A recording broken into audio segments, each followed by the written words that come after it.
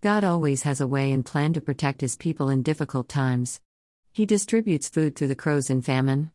In war, he sent his army to protect his people 2 Kings 6:17-20, and destroy the enemies 2 Kings 19:35. Russia, with a military force that is more than 30 times that of Ukraine, is still perplexed as to why Ukraine has not been conquered. A mystery flight, Chariots of Fire, was seen, which destroyed roughly 10 of Russia's top warplanes, Sukhoi. There was a boundary/blanket around several Ukrainian cities, Psalms 91, that prevented the most devastating and powerful bombs from exploding. A vehicle with armor can be destroyed by a small non-lethal weapon. A battalion of trained commandos is stopped by a group of untrained individuals.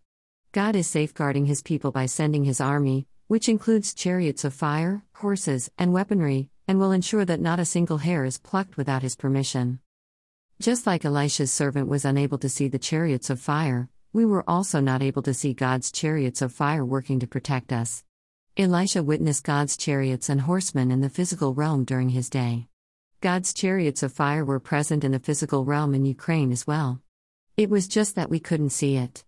There will always be a preparation for a fresh move/anointing of God whenever chariots appear. When Elijah was carried by the chariots, Elisha received double anointing and the servant's spiritual eyes opened for the first time when chariots of fire surrounded Elisha. God's Elisha will be born when chariots of fire appear, and the existing Elisha will raise more men in the image of God.